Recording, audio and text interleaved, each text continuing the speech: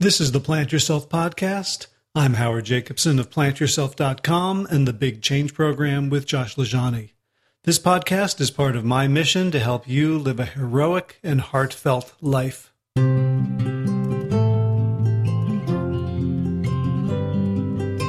So I'm gearing up for a really good fall, 2017, for the podcast. I just got back from Plant Stock, run by Engine 2, up at the Esselstyn Farm in upstate New York, and I met doctors, documentary filmmakers, researchers, venture capitalists, really cool folks, and I got a whole bunch of them to say yes to appearing on the podcast in the coming months, so I'll tell you more about that as things shake out. I'm also really happy to let you know that I'm up to $355 a month in patronage on Patreon, which is more than a third of the way to my first stretch goal of $1,000 a month. And I was thinking about this recently because I really value the freedom that I have in this medium to evolve. When I look back at my early podcast, it was almost all cookbook authors. And I was really into recipes and ingredients and cooking. And as I have changed and grown, I've focused much more on health aspects, on much more holistic aspects of health.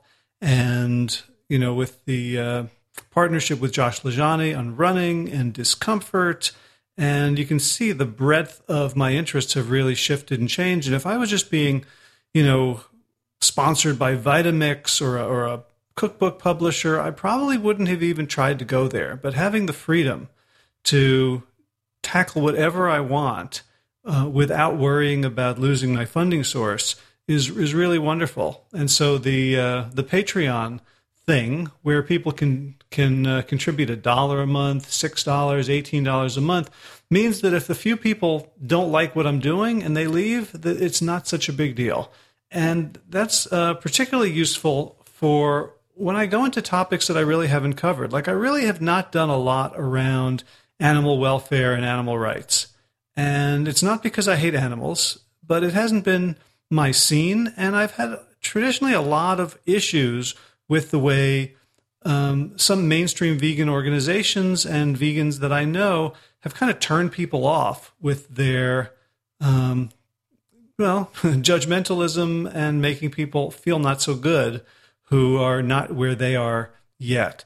And so honestly, I've shied away from that. And it's been fairly recent in the last, let's say, 3 to 6 months that I've really started feeling the ethical impetus toward a plant-based diet as strongly as I have felt the health impetus for a really long time. And so today's interview goes along with that.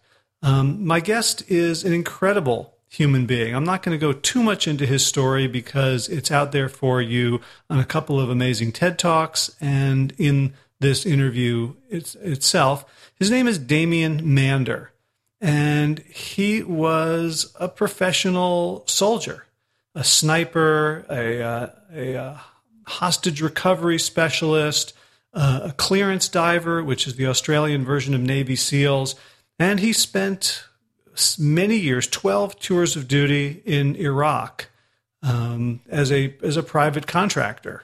And during that time, he amassed a fortune, as a soldier or fortune can do in war zones where there's a lot of money being spent on outcomes.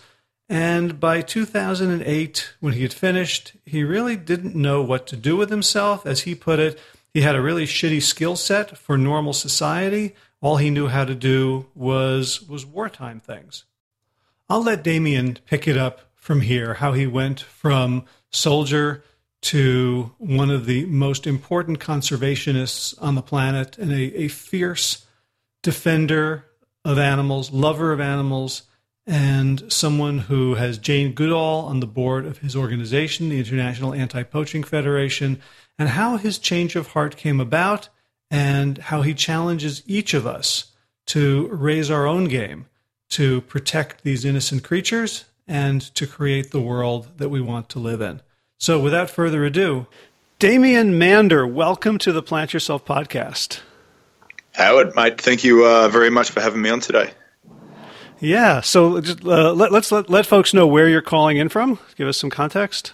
Mate, I am calling in from Victoria Falls in the lovely Zimbabwe. So first got based over here in 2009 and have been moving around the region. But this is where I've set up shop now, mate. And as they say, home is where you dig it. Right. So let's begin just with a general introduction. I'm guessing that a lot of folks have seen your two TEDx talks, but let's start with you. You founded an international organization, the IAPF, right? Correct. Yeah. So tell us what that is and kind of what you're up to. So the IAPF, or the International Anti-Poaching Foundation, is an organisation I set up in 2009 after travelling through the southern half of the continent, working with rangers who were stationed out here on the front lines protecting animals, and seeing the huge gap that existed between what I experienced as a soldier and a special operations soldier and spending time in Iraq and seeing the budgets that governments are willing to put towards these the wars that we're fighting in the Middle East, and I was over there fighting for resources in the ground and dotted lines on a map, and I came over here and I saw these guys fighting for the heart and lungs of the planet and all the animals that inhabit these massive ecosystems, and whereas I had anything I wanted in the military. And working within a $500 billion budget at the time as part of that operation over there, and coming over and just seeing a lot of guys out here didn't even have boots, ammunition to put in the magazines to go out there and face armed insurgent-like poachers. People that didn't even have the right uniforms, and there's just a huge imbalance. So I don't love the drones that patrol the skies in the Middle East, the defence budgets we used to have, or all the equipment I had as a soldier. I only love what a fraction of that could do for the people out here on the front lines. And the IAPF was set up with a mission of wildlife conservation through direct action. So we go out there and work with rangers. We help build strategies for these guys working in some of the most hostile areas on the continent, and we give them what they need to hold up the last line of defence for animals.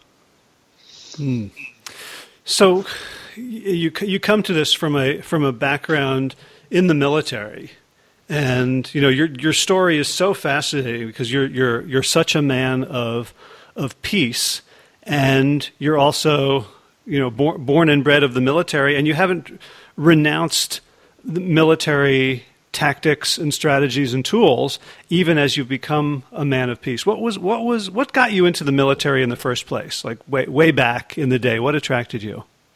Yeah, I used to get up as a kid, really young, just 13 years old, and I'd go down to the local pier where the fishermen used to fish overnight trying to catch calamari or squid, and I would dive down there, free dive down there, and collect all the fishing lures and come back up and sell them back to the fishermen. And I actually saw that this was, quite a lucrative, business opportunity for a 13-year-old entrepreneur. And went and got a heap of shopping trolleys and threw them in the water. And then went and stole a heap of rope and wrapped them around the shopping trolleys. And then all of a sudden people kept losing more fishing lures. And I started making more money.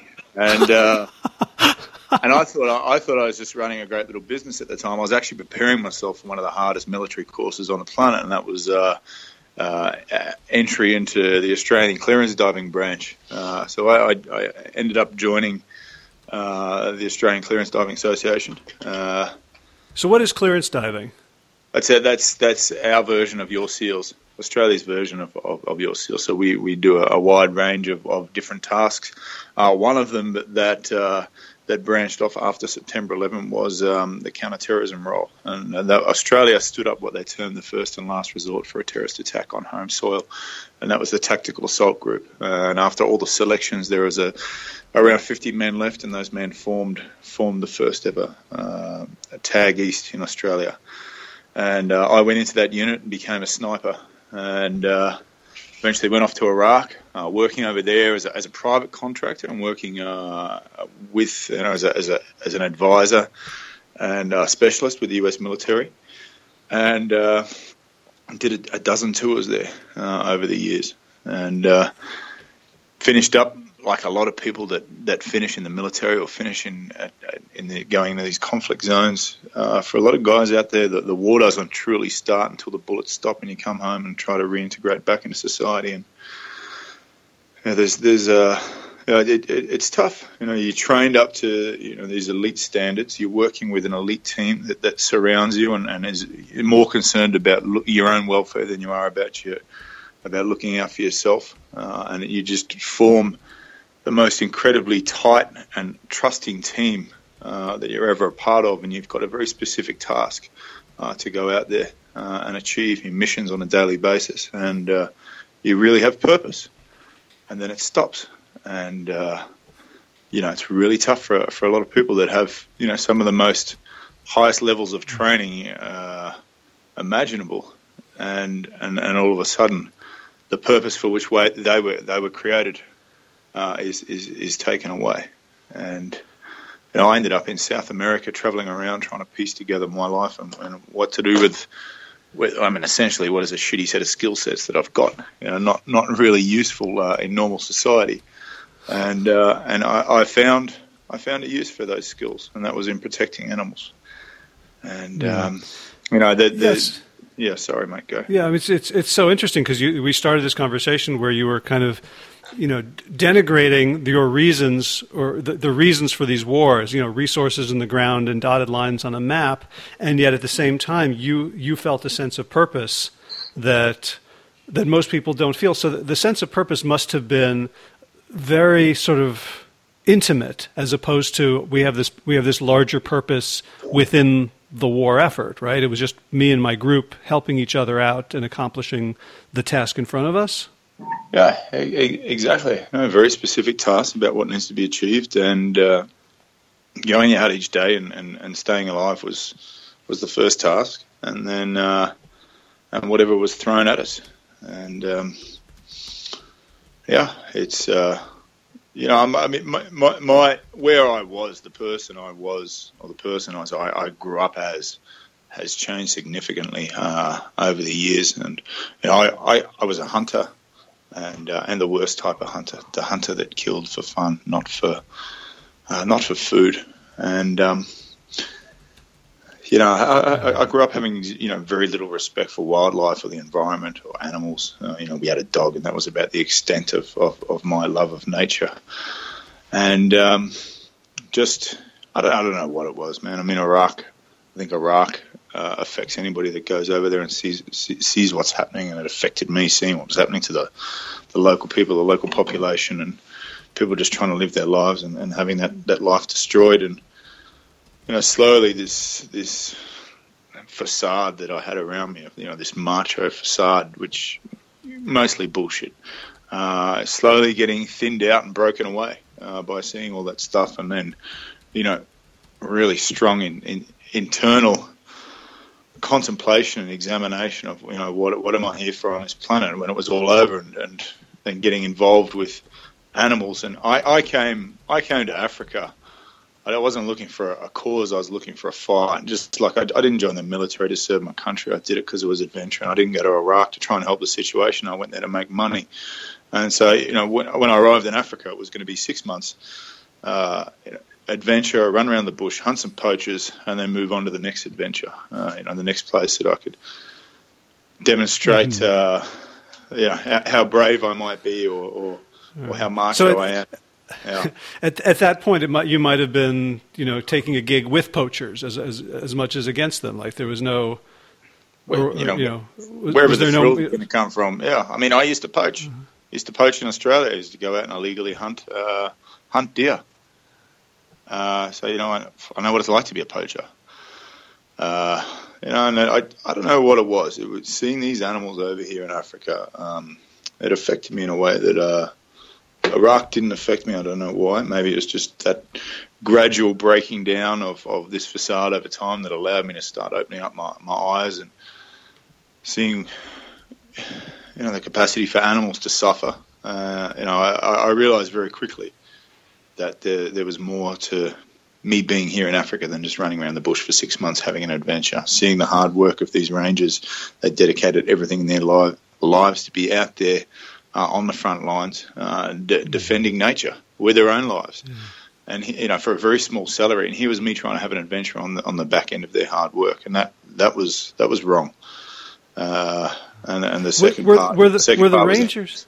Yeah. Yes. Sorry. Were the Rangers the first group of people who were like you in terms of, sort of putting their lives on the line as warriors who were fighting for some obviously transcendent cause? Look, they reminded me of the focus that I had when I was in the military, and the groups we were part of. You could have told us to do anything in the military, and we were programmed to do what we're told, and we're very good at doing that. And the Rangers were the same, but they had a higher cause. They had a higher cause, and that. These guys could be out taking other jobs and getting paid more money, but they chose to do this, and they chose to do it for a small salary, and most of them do it for life. 30, 40 years of being out there switched on in an environment where the biggest threat is not the armed poachers you're trying to stop. The biggest threat is the very animals you're trying to protect. And it very quickly became a reality that there was much more to this than just spending 6 months here. And I put my money where my mouth was. I sold everything I had, every cent from every house that I'd acquired from my time in the military, my time in Iraq, and I put it towards starting this organisation.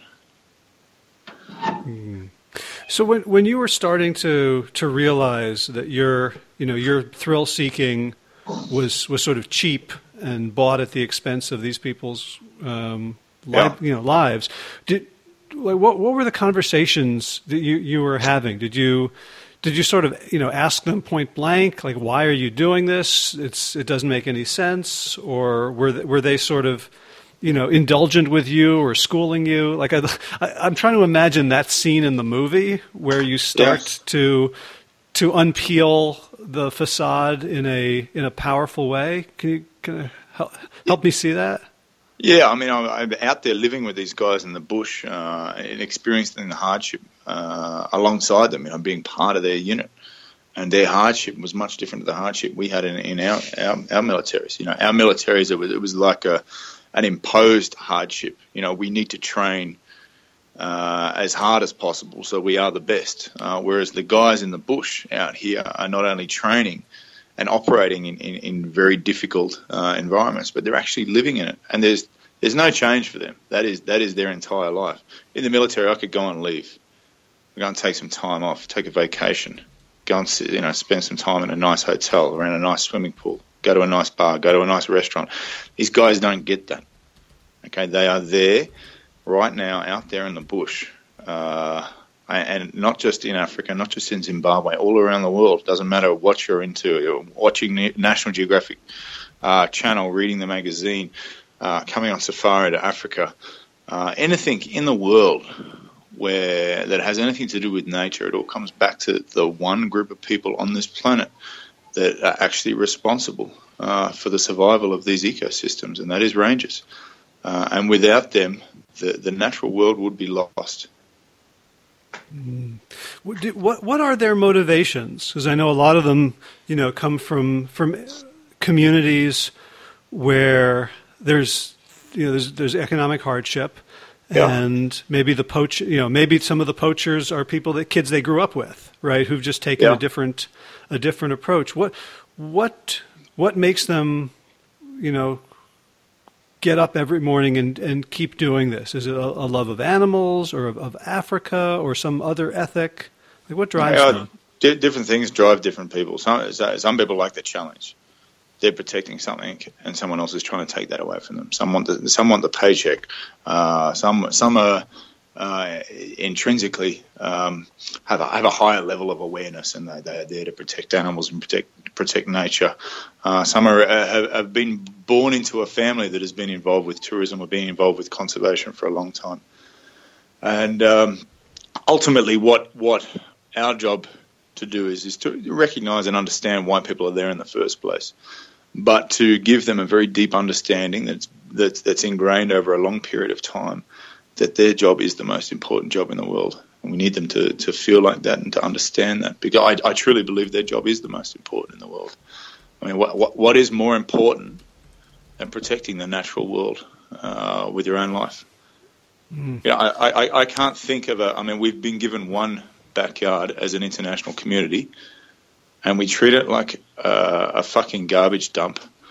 And there's this one group of people on the planet it's the only group of people on the planet that give up every single thing in their life to be out there and representing an international community and its protection. And it's very hard to be truly inspired in today's world. There's a lot of bullshit everywhere. These guys do it for me. They really, truly inspire me, and the opportunity to support them and make their job and their life a little bit easier in the difficult task that they've been given. That's a great opportunity and a great privilege for me. When you decided to liquidate everything and put all your resources towards this cause, I'm a typical sort of, suburban American civilian. So my vision of your life before is like, from a few Jason Bourne movies. Yeah. Where, you've got your houses around the world. Each of them has like a fully gassed Jeep, and you've got passports, and it's almost like I'm picturing these as kind of various escape hatches from whatever sort of difficulty. So, giving all that up, was it simply like, should I understand it as just, you liquidated your assets, but you could always make more, or was this like burning the ships before, as you land? Like, what did it mean to you to do that liquidation? I remember watching my own personal bank account going down and having a sense of relief, because I knew once that figure hit zero that I would have no other choice but to seriously figure out in a very short space of time how to make this work and make it work properly. And we did that. There's no greater motivation than hunger, and hunger comes from an empty bank account, man. And when I'd spent every cent and made some mistakes in the way I spent it, I learned some lessons. I like to think of them as school fees. I didn't go to university, but I've gone to the University of Life, and getting involved with it. I got no business background or anything. So 8 years ago when I started this, it was literally I arrived in Africa with a set of boots and carry-on luggage, my backpack. That was it, and a one-way ticket. So I didn't know how to run a charity or a not-for-profit organisation. I had to figure all that out as I go along. How to write a legal document, your mission, your objectives, how to put together a poster for fundraisers, a project proposal for government, a budget, reports for donors. I had to learn how to public speak.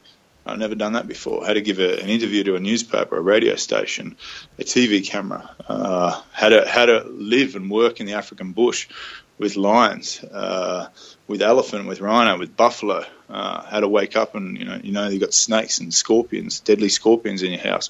All that sort of stuff was a massive learning curve for me, and I'm still learning.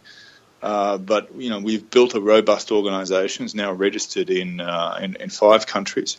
There's 6 on its way. It's been registered in Germany now. We've supported over 50 projects in the field, as well as running 6 of our own major campaigns. We've just been given the GuideStar Platinum level rating. And GuideStar is an independent charity evaluator. It determines how effective we are with other people's money and fulfilling our mission. Okay, so 0.5% of charities achieve that highest status of platinum level. We've got the likes of Dr. Jane Goodall, who sits as our patron on our advisory board. We've been on 60 Minutes a couple of times, National Geographic magazine a couple of times. So we've come from literally nothing and grown up over time, over the last 8 years, and become a real power player in the conservation movement. Mm-hmm. So aside from the money that came from all the liquidation of your assets, what did you feel like you could bring that the poaching efforts didn't already have?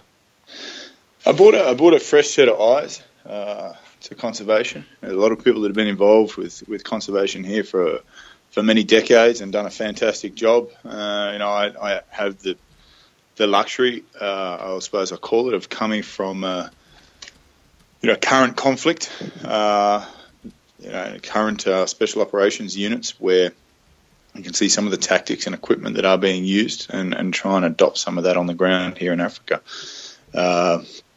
It's not everything that we've tried to put in or implement has been perfect, but some of it has been significant.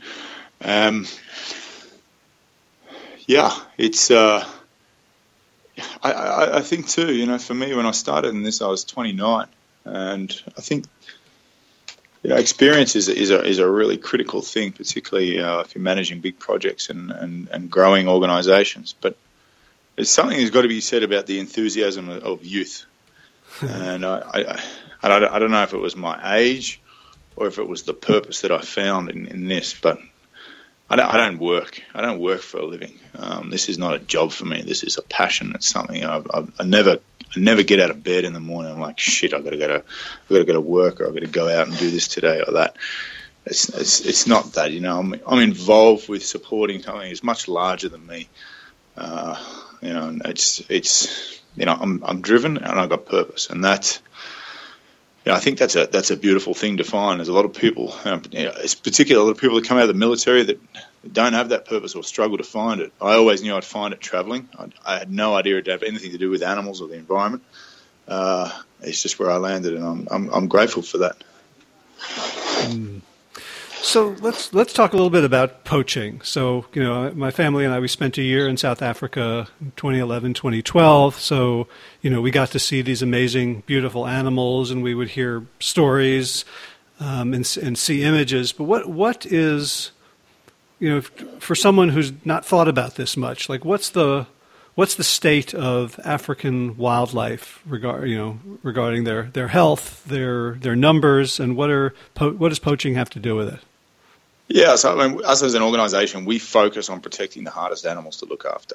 The hardest animals are elephant and rhino, and the reason they're the hardest to look after is because of the value of their horn. In the case of a rhino, around $35,000, $40,000 a pound, and a rhino can easily have 30 pounds on it. Or in the say that number again. $35,000 to $40,000 a pound. Correct. Yeah, and you can have 20 to 30 pounds on a rhino, no problems. You can have 5 or 6 rhino in a herd. No problems. So these things should be locked up in a safe, not running around in the bush. The second high target species that we like to refer to it as is elephant, and the value of its tusk. Somewhere between 350 and 550,000 elephants are around the continent, dying at a rate of around 30 to 35,000 a year. You can see that if something drastic isn't done, these animals are going to continue marching towards extinction. Now, what we do in developing strategies that protect the hardest animals to look after, these are animals that are being targeted by organised crime syndicates that use paramilitary tactics, and that is where our skills are most appropriately deployed. When we develop these strategies and we get them right, there are millions of other animals in these ecosystems that get to survive, they get to live, because of these key species, these high target species, and that is what really makes me tick. That's what that's my purpose. So it's not just looking after the sexy animals and the ones that are on the posters and people get on an aeroplane to come over here and take photographs of, but it's the millions of other animals in these ecosystems that have the same capacity as a cow, as a chicken, as a human, as a rhino, as an elephant to experience pain, experience suffering. The same animals that have exactly the same want as you or I to build family structures and to have safety, to be able to live out their life the way they were intended to. And so that is our purpose as an organisation. That's my purpose as an individual, is to make sure the teams have what they need to be able to go out and lead those operations. Rhinos, we're seeing a rhino poaching war, and this is an animal that's hardly evolved for 50 million years. A rhino poaching war that's been spiralling out of control for the last decade. One of our projects, we've been focusing on the Mozambique and South Africa border, which is home to around 40% of the world's remaining rhino, that area there.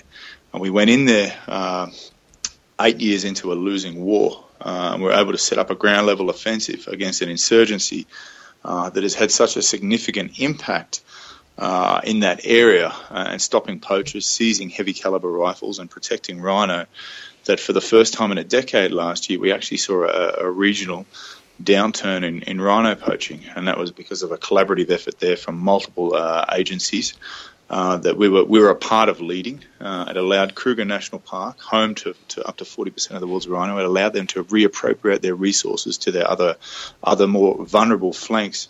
And that regional downturn last year actually led to an international downturn in rhino poaching. We don't appeal to everybody in the way we operate or what we do. We appeal to the people that understand that another conference or another billboard in Asia today is not going to protect one of these animals right now. Long term, maybe, but today the only thing that's going to save one of these animals is a good person with a gun standing out there in the bush, willing to be between that animal and the poacher's bullet that's coming towards it. And that's a shitty reality, but that is the world we've created for ourselves to manage. So I've got sort of a couple of questions based on that. First, help me understand how the millions of other animals depend on these keystone species. People come to Africa to see the scenery and to see the wildlife. Now, they had the big five here, of which the rhino and the elephant make up 2/5. Now, when areas lose all their elephant, they lose all their rhino, the tourists stop coming. They go somewhere else. Now, when the tourists stop coming, the money stops coming in. When the money stops coming in, the anti-poaching unit stops functioning. The communities start coming in, they start poaching all the other animals. The fences come down. The wire is used in snaring of more animals. Eventually, there's no animals left. The trees come down. You have desertification. The rivers stop flowing. And you've got a barren piece of land. Okay, all the other animals in that piece of land have been killed. So that is whilst there is no, in my mind and in my conscience, there's no difference here between a squirrel and an elephant. Only the difference that we allow ourselves to financially allocate or intrinsically value. But in protecting those animals and going out to donors and saying, look, this is the flow-on effect. If we don't protect, say, elephant and rhino, everything else dies, then we can sort of put things in perspective and make people realise how important it is to have well-armed, well-trained anti-poaching units out there. Because when we don't, I've seen what happens when we don't. It's everything gets killed. Everything gets killed, and when something new sort of wanders into that area, it gets killed very quickly. Rhinos wandering into the area of Mozambique that we now help protect had a life expectancy of 12 to 24 hours before we got there. They'd been declared extinct in Mozambique. We're now protecting the only population of rhino in that country. So these are not the ultimate answers. I go to work every day accepting that, in knowing that what I do is not the ultimate answer.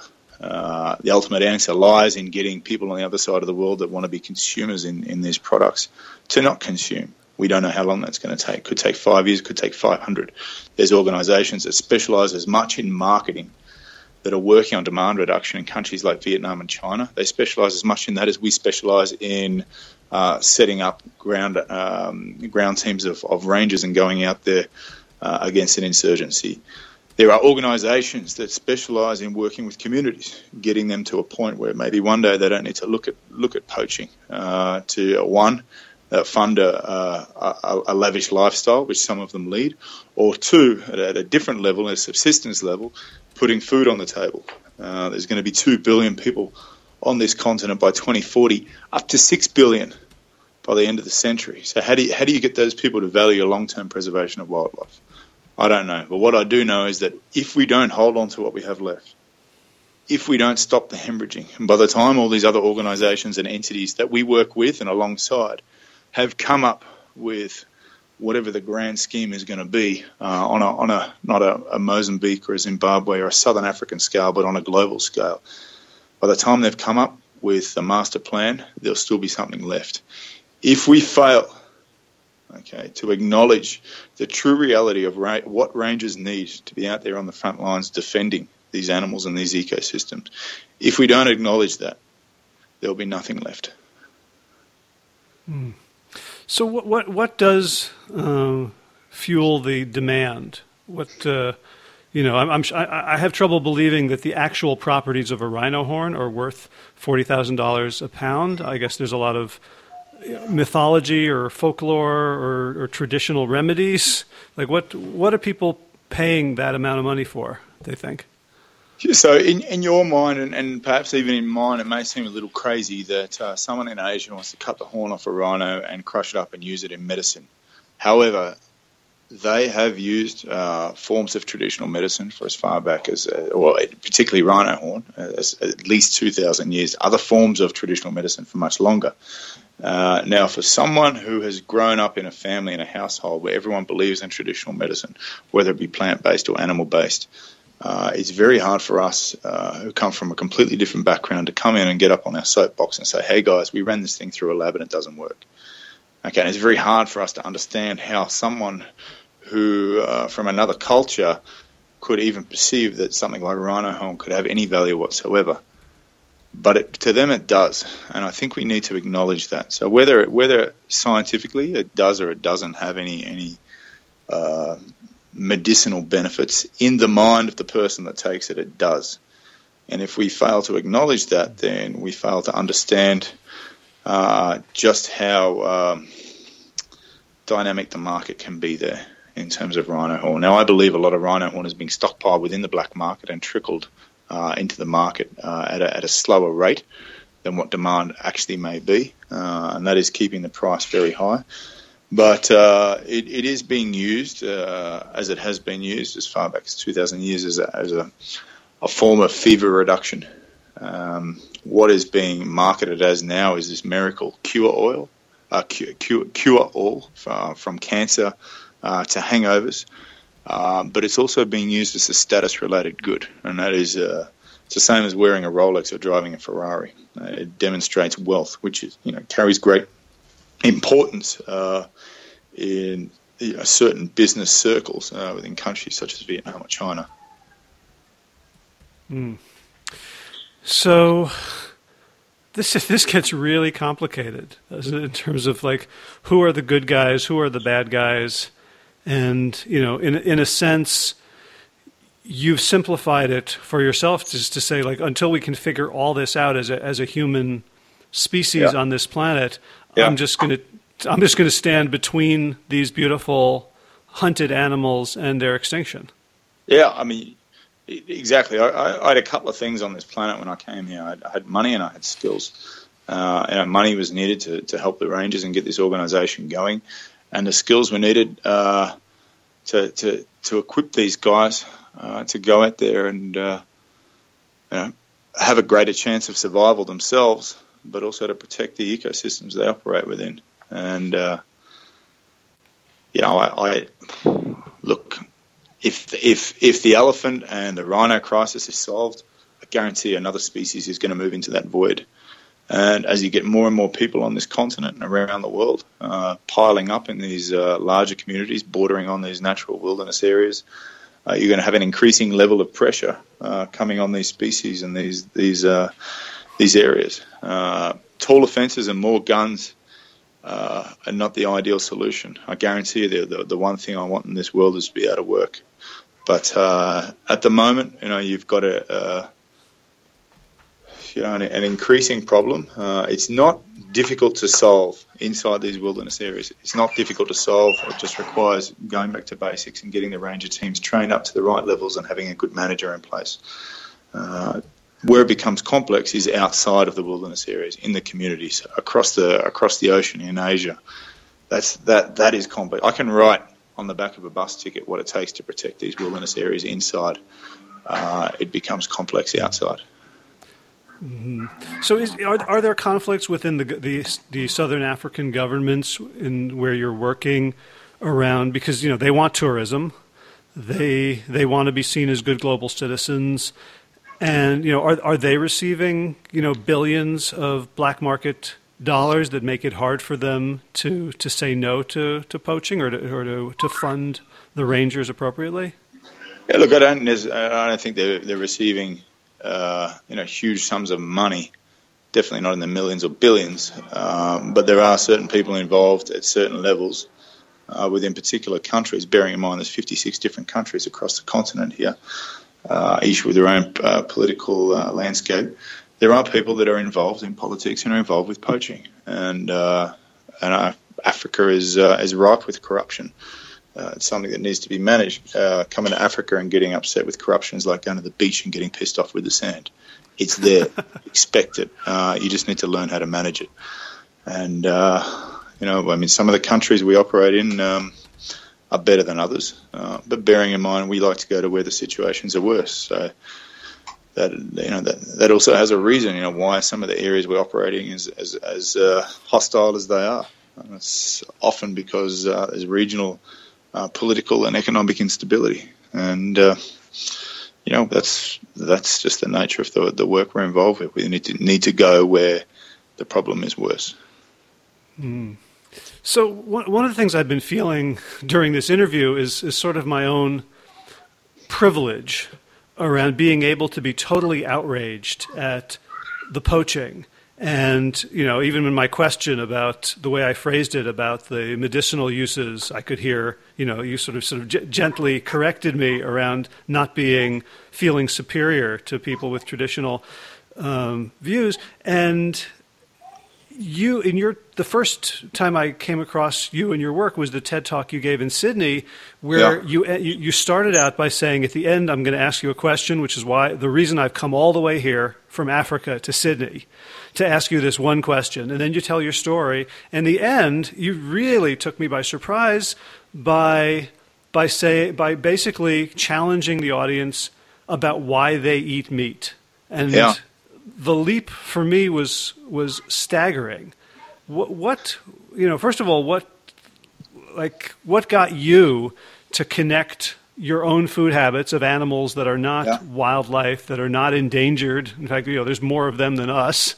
What was the thought process that got you to see the way you were eating as part of the same issue?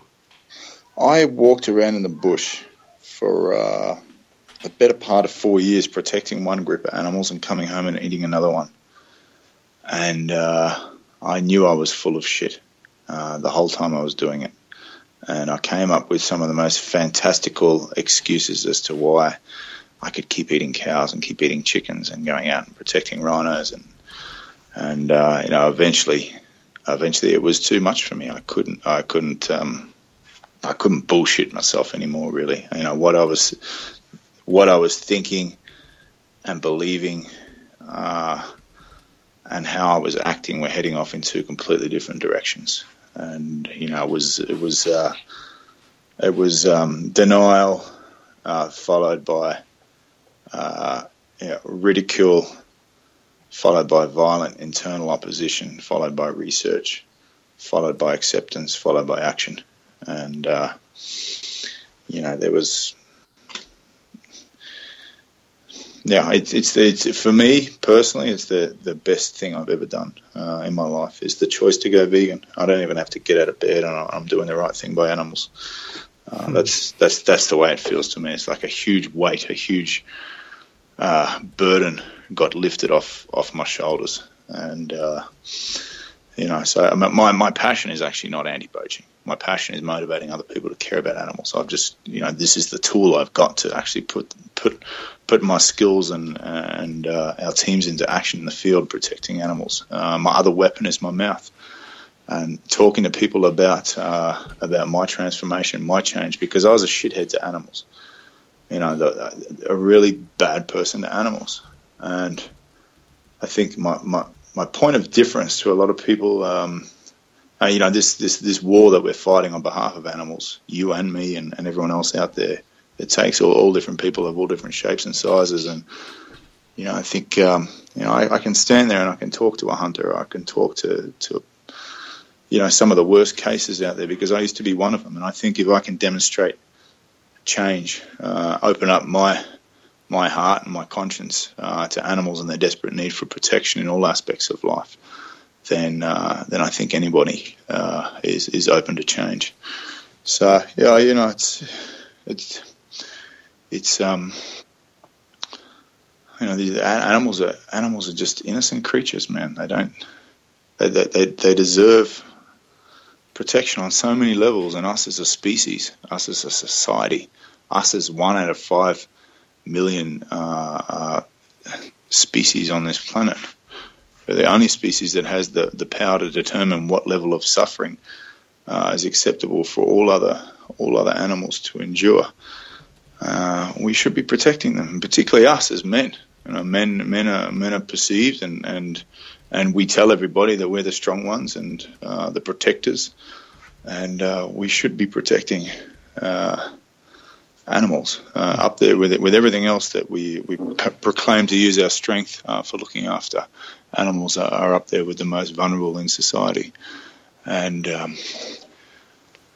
it's not everyone's cup of tea because it makes people feel uncomfortable. The same way I used to be uncomfortable. I was uncomfortable because it challenged the truth. It challenged something that was an inconvenience to my habits. And once I realised or accepted how full of shit I was, it was a pretty quick transformation. And a really enriching and enlightening one for me. That's weird. I'm sort of telling the story in my own mind, like trying to understand how you went from the self-described shithead that you were to animals, to someone who could see their innocence and their beautiful nature. It almost feels like you had to do that to yourself. Was there part of that you had to kind of see your own innocence, even though you had spent a life at war, as a mercenary, as a sniper, that you had to like return to some beautiful primal sense of yourself, or did that come later? Or I think life for all of us is a journey of self-evolution. You cut away the bits that don't work, or grow out of them, and keep the bits that do. And I think that's all I've been trying to do is get rid of the bad stuff and keep the good stuff. And I think this is for me. I have purpose, I have passion. I'm driven by this. I'm protecting, not just the animals out here in the bush in Africa, but the ones I choose not to eat. It's the easiest way to protect an animal. Don't stick it in your mouth. It just, all the bullshit that you hear out of there in society. This animal's been ethically killed. There's no ethical way to kill something that doesn't want to or doesn't deserve to die. It's like me saying I ethically raped your wife. I drugged her first so she didn't know it was coming. Just because some animal gets a bullet in the back of the head when it's not looking, just because it grew up in a green pasture. That's bullshit. We can't do this to animals. And you look at the greatest cause of animal suffering on this planet is the meat industry. The greatest negative environmental impact on this planet that we have is the meat industry. It is helping to drive us deeper and at a more rapid rate into the 6th mass great extinction on this planet for the first time in history. It's a man-made phenomenon. The single greatest thing each one of us can do is to really step back and assess what it is we put on our dinner plates, because we are digging the grave of our species and of our generation with our own teeth.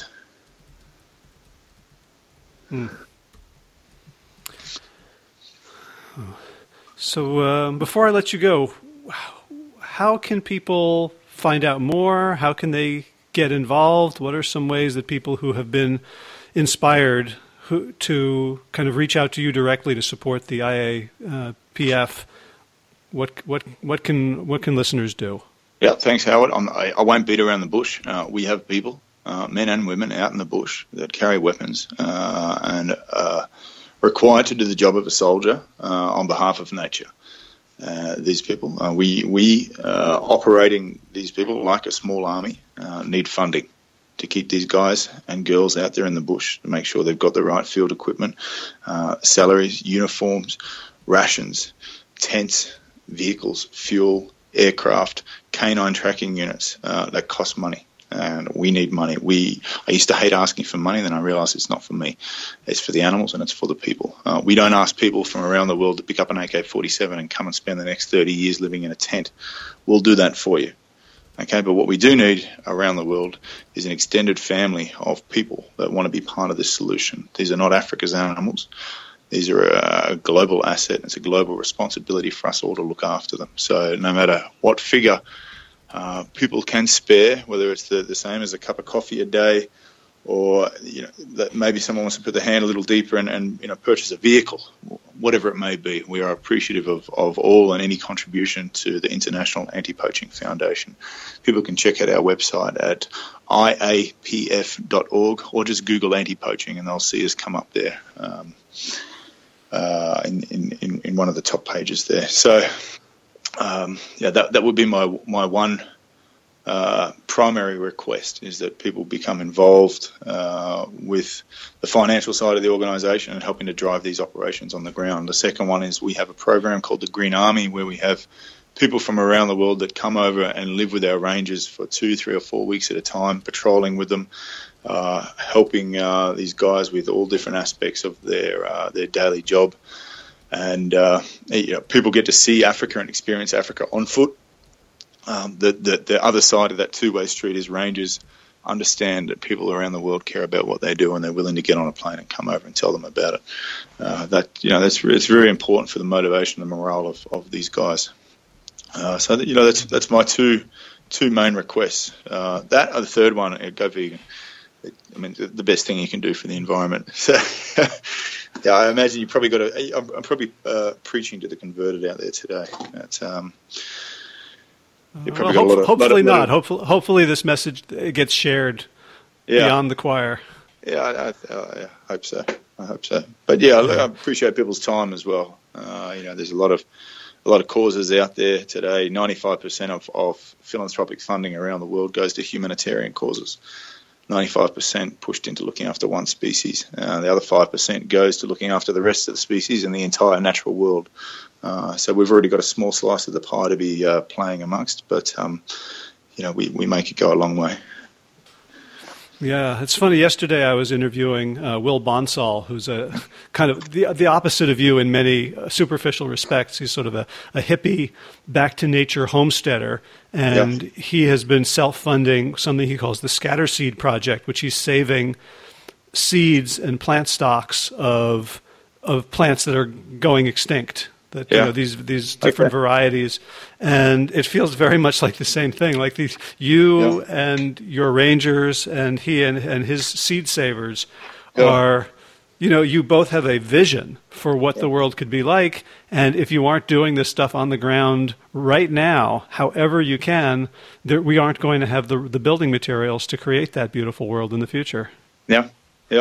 Look, it's. I went through a couple of years of despair there, just thinking, this is all lost, and what's the purpose here, and what am I doing?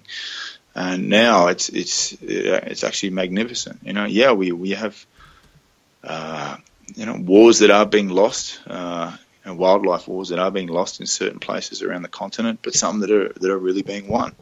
And a good group of rangers is able to protect one of these entire ecosystems, and within that, millions of animals get to live out their life, and the situation would be much worse if we weren't all doing what we're doing. So, if that's any motivation for anybody, that the more they support, the more animals that get to live out their life. I couldn't think of a better reason to support some of the organisations out there doing, whether it's working in the communities or working out there on the front line supporting rangers. Great. What's next for you? You're continuing with this work. Are there any things that you're planning or working on or looking to do in the next few months or years?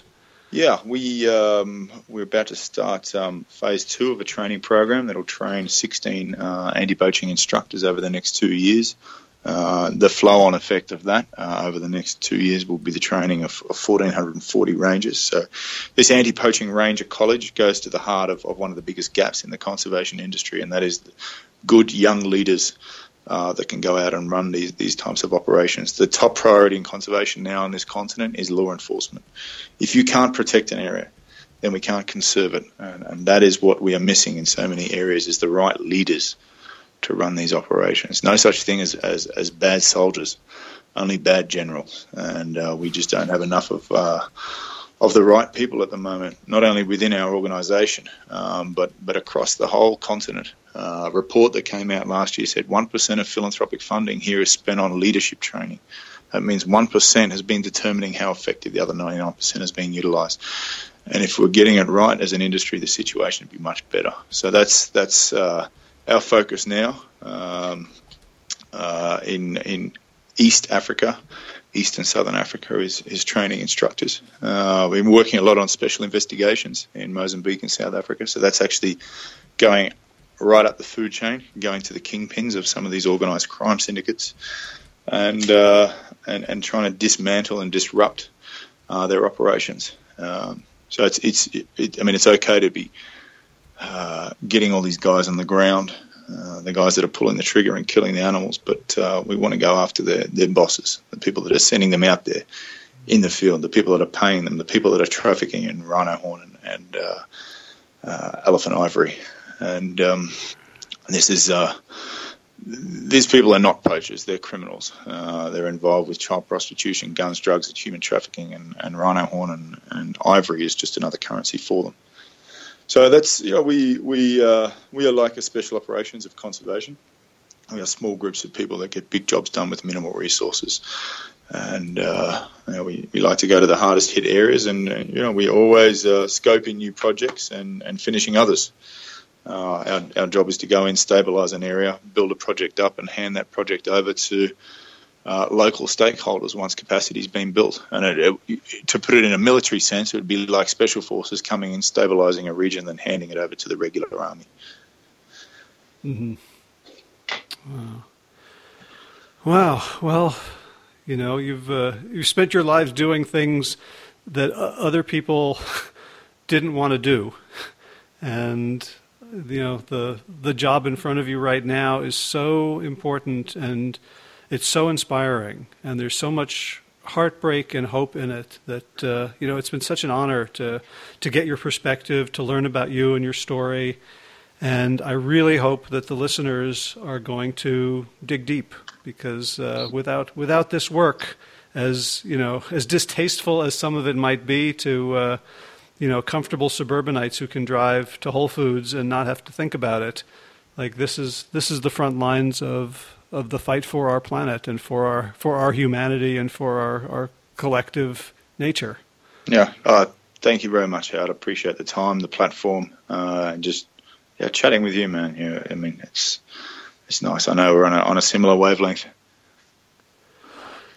Yep, I'm almost speechless and just in awe of the spirit that has flowed through you and through so many people, and your redemption and the clarity of your vision. And it's really helped me remember why I'm doing this too. So, Damien, thank you so much for all you do and for taking the time today. And the links for people to find out more and to hopefully contribute to the cause will be in the show notes for this episode.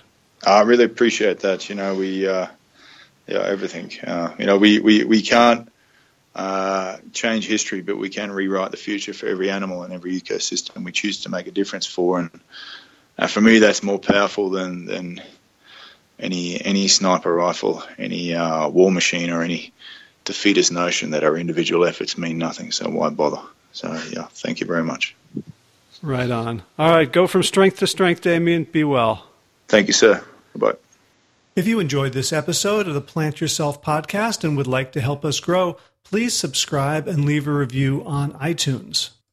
For more information about the Big Change Program led by me and Josh Lajani, visit bigchangeprogram.com. And be sure to check out the show notes for today's episode with links to Damien's TEDx talks and the International Anti-Poaching Federation at plantyourself.com/225. If you're new to the show, you can catch up on 224 archived episodes over at plantyourself.com. And if you get the podcast but not the Big Change Bulldog, just go over to plantyourself.com, and in the top right, there's a sign-up so you can get my weekly-ish newsletter. Haven't done it. I've been traveling. Haven't done it for a couple of weeks, but I will get back on track starting this week. Promise. So this episode has a transcript along with it, thanks to Kelly Michia. And if you would like to donate your typing skill, drop me a line at hj@plantyourself.com, and we'll find a really good episode for you to listen to and transcribe. And then those in the hearing impaired and deaf communities can benefit from the podcast, as well as everyone who would like a written transcript instead of just having to listen. In garden news, the Austrian cowpeas are doing really, really well, but we have to shell them outside because of the weevils. We don't want them to find their way into our house and do their damage there. And we've got a whole bunch of greens, 3 or 4 beds of greens that have just started to pop up. So I'm looking forward to lots and lots of strong green food over the fall, winter, and spring. In running news, I'm really sore today. I played in a 4-game over 50-year-old Frisbee tournament in Princeton over the weekend. And the team I played with, the Geezers, we lived up to our name, and I'm still trying to get all the bones and muscles moving properly. But I did do my slow 6 this morning, which felt good. So a couple of folks have noted that they get annoyed when I read all the names of the patrons, and they've suggested that I just read maybe the latest ones this week. Maybe I'll do that, but right now I still really, really am happy to say all these names, but I have compromised by putting them at the very end of the podcast. So if you're tired of hearing that, you can skip ahead, go to your next podcast, turn it off, whatever. But I still want to say all these names because you guys really are the engine and the fuel that keeps me going. So here we go. Thanks to Plant Yourself podcast patrons: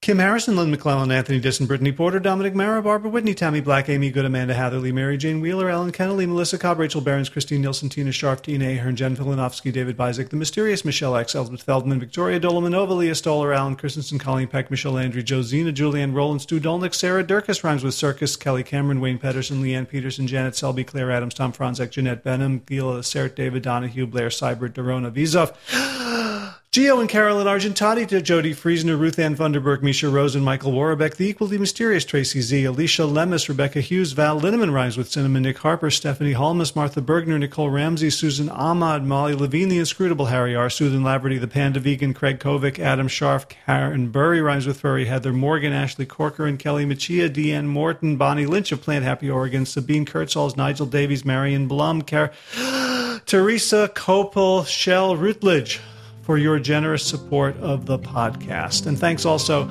to Will Ridenauer for allowing me to use his beautiful song Sabali Dawn, Dance of Peace. Check out willridenauer.com for more of Will's music.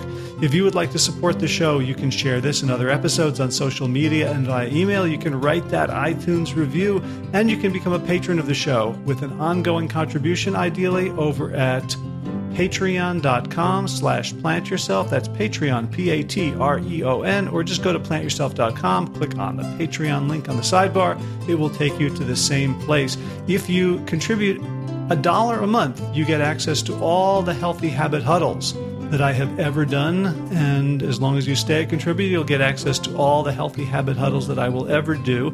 This past one was on self-criticism, which I have found is a strategy that many of us use. We think we're using it to encourage and motivate ourselves to do better, but it's actually a really self-defeating way of thinking and speaking to ourselves. And so I talk about that and suggest some alternatives. That's it for this week. As always, be well, my friends.